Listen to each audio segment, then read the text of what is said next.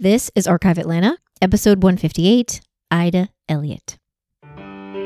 You're listening to Archive Atlanta, a history podcast where each week I'll be sharing a story about the people, places, and events that shape the history of the city of Atlanta. I'm your host, local tour guide, and total history nerd, Victoria Lemos. Hey everyone, happy Friday. So I'm piggybacking a little bit off of last week's episode, which was about abortion, with a story that references an alleged abortion. There is nothing I love more than a dramatic Victorian-era news story. And since so much of our history is always about the successful, the rich, the prominent, it's not often that we get to know about the lives of the poor, the working class, or just everyday people from Atlanta's past. And so that's what this mini episode is about, and I hope you enjoy it. When researching the Elliott, which is an apartment building in Midtown built in 1916, I stumbled upon the story of Ida Elliott, a young working class girl from Bellwood. A small window into the working class folks of this neighborhood and how a sensational news story from 1896 landed them on the front page of the local papers.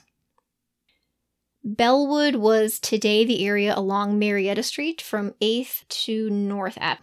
Mule-drawn trolleys came to the area in 1882, and by 1894, electric streetcars would take you right into the city.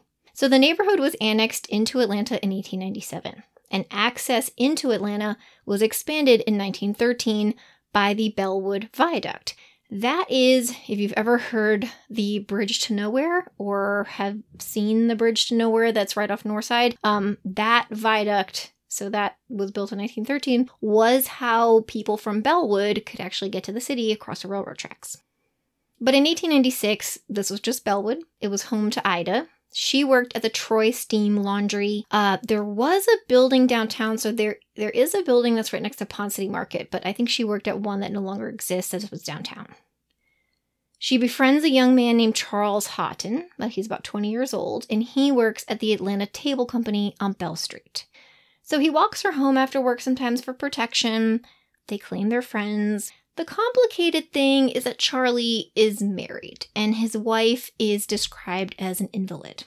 So the family is not happy about their companionship. Gossipy neighbors of Bellwood speculate that Charlie had something to do with Ida's father's recent death. Just like a lot of small town gossip going on. One night after Charlie leaves Ida's house after a visit, she begins complaining about sharp pains in her back.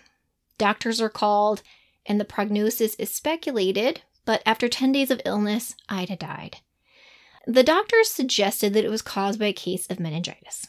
The neighbors, however, didn't buy it, and they suspected that Charlie raped and then poisoned her. He's arrested and interrogated. He claims that Ida asked him to go buy some ergot from the drugstore, and the pharmacist at McFalls, this was on the corner of Marietta and Honeycutt, confirms that he did, but he didn't sell it to him. Charlie then says he was able to buy it from Ingram's pharmacy, a fact that Ingram vehemently denies. So you're probably wondering, what the heck is ergot? I probably am saying it wrong. Why is this so hard to get? And what it is a fungus that had historically been used in alternative medicine over centuries and sometimes used to cause abortions in the cases of unwanted pregnancy. So yeah, an unwed young girl suspected to have ended a pregnancy with a married man.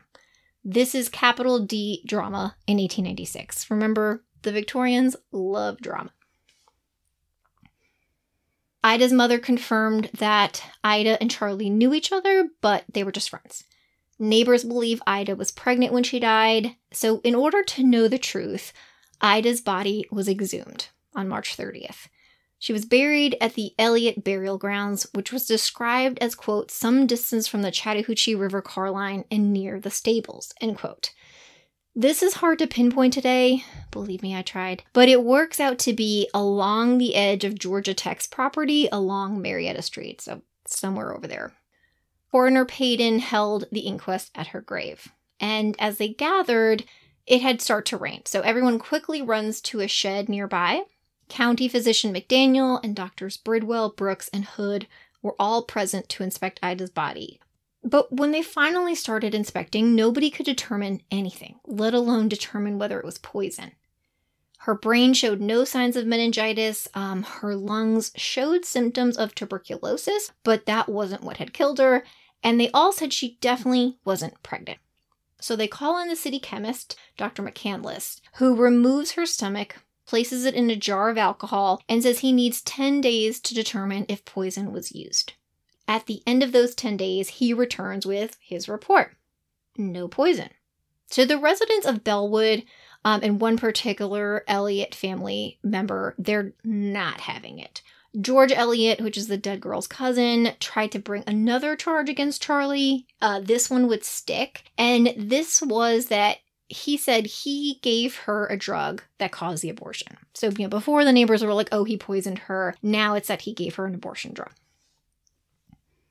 Houghton is tried before Judge Cook on murder charges, and the 3 doctors say maybe kind of sort of evidence that she was pregnant, which they had just said she wasn't, but again, this is 1896. The grand jury found a bill of indictment, and he awaits his next court date. And so the neighbors say that some helped him get the ergot. Through this whole ordeal, the only people on Ida's side are her mother and 4 other neighborhood girls. And they're like, she definitely wasn't pregnant. There was no signs of an abortion. McCandless, who the chemist, comes back. He tells the reporter, we've examined every part of her. If she did take ergot, it had been absorbed and passed, so there was no way to tell. He does, though, believe that she died as a result of an abortion. Somehow. Charlie keeps saying that if he has to, he can prove he didn't poison her. Doesn't say anything else. Judge Candler hears the case. Dr. McDaniel testifies that an abortion occurred and oil of tansy was given. Keep in mind, all of these doctors were at the gravesite and all said she wasn't pregnant. But now all of a sudden, they have new evidence, I guess. Dr. Vinson also describes that an abortion must have occurred. Dr. Beck says no abortion. And a neighbor, Jack Shepard, said that he knew Charlie well and that Charlie told him that Ida was pregnant and it had to end. And then this was like 2 months before her death. When Houghton finally takes the stand, he tells his story simply and calmly. He says one day he's passing by Troy Steam Laundry and Ida calls to him. And when he approaches, she gave him $1 and said, please buy this medicine that I've written on a piece of paper. He goes to buy it. Apparently he buys the wrong one. She makes him go back. He gets the right one. End of story. That's what he's saying. Judge Candler instructs the jury that they can decide guilty or not guilty. And then within the guilty option, they must decide whether this was a felony or a misdemeanor. And after a short deliberation, the jury returns with the verdict. Guilty with the recommendation of mercy. The charge was changed to a misdemeanor, and Charlie Houghton was sentenced to 1 year of hard labor and a fine of $500. And that's all we know. I don't know what happened to Charlie. I don't know what the residents of Bellwood thought after that. These are just one of those forgotten stories. So there you have it, the story of Ida Elliott. One thing to mention, when I recorded this, because I think it was last year, I did not know where the Elliott Cemetery was. But in that time, I have found it. I have explored it many times. It's really overgrown. There are very few headstones that are visible. There's 1 or 2. And if you go to find a grave for the listing, Ida is not listed there as a burial, but I am very confident that this is a spot that I talked about in this episode. And so it really adds a lot to be standing in this space, knowing what happened there 125-ish years ago. Thank you everyone for listening. Remember to leave a rating and or a review. And you can also visit the Patreon link in the show notes to support the podcast. Hope everyone has a great weekend, and I'll talk to you next week.